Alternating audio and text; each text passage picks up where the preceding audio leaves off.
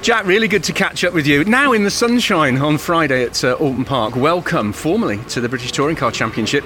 Big smile on your face. I guess that says it all, doesn't it? Yeah, sums it up perfectly. Yeah, I'm just really eager to get going. As it's a championship that I've followed ever since I was young, obviously racing in the Ginetta Junior, so I've been through the ranks on the TOCA paddock. But to finally be here on the big stage is kind of like a dream come true for me. And I know a few of the guys around the paddock, and obviously growing up watching them, it's just eager to get going and get in the car and get tomorrow started.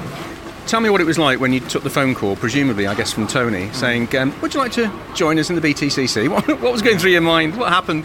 It was a bit of a shock to start with because this year we wasn't planning on doing anything. The plan was maybe for touring cars next year because we didn't have a drive, but obviously with Glyn pulling out, an opportunity came, and it's one of them ones where you just kind of got to grab it with both hands, because I think the package itself that the touring cars is on and the championship, it's just the place to be really in the UK. So to be here and after a short couple of weeks, it's unbelievable turnaround. How much time have you had in the Seat so far?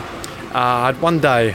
I had one morning just to get the mileage in on a track day with a noise limit and overtake on the left only, so a little bit limited on time in the car, but I feel like I got some good experience over the years which should be able to help me, and got some good teammates, I've got good people behind me in this team, so I feel like it'll take a few rounds, but eventually we should be in the mix and hopefully we can get some good results.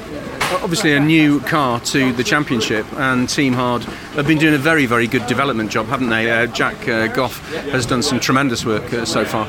Yeah, for sure. Yeah, his results speak for themselves. He's done a really good job, and the team as well. They put really a lot of hard work in, and I noticed that when I went to the factory, everything's going on behind the scenes, and the progress they've made from a few years ago as well is they come on leaps and bounds. So I feel like I'm in a good place to start my touring car career, and I'm just eager and looking forward to seeing where it goes from there.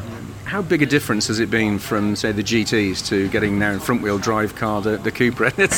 Again, that smile on your face is a giveaway. Yeah, it's a big difference. The front-wheel drive stuff I hadn't driven since 2015 until I'd done the Minis last time out. So that round of the Mini really helped kind of get me back into the swing of things before, obviously, I've done the test and before this weekend. The GTs themselves, the cars, they're just unbelievably fast, loads of downforce. So that's the only downforce of that is the racing isn't as close. It's a lot more spread out. So for me coming into this weekend, there's a bit more kind of, as they say, door-to-door action. It's I've got a lot to learn in that sense with the racecraft. So I feel like I'm ready for the challenge. I've been through obviously Ginetta Juniors and Clio Cup, so there's a lot of door-to-door action in them. So I've still got it in me somehow. But we'll see how we get on. And like I said, learning curve for me. Qualifying tomorrow. How much sleep do you think you're going to get this evening?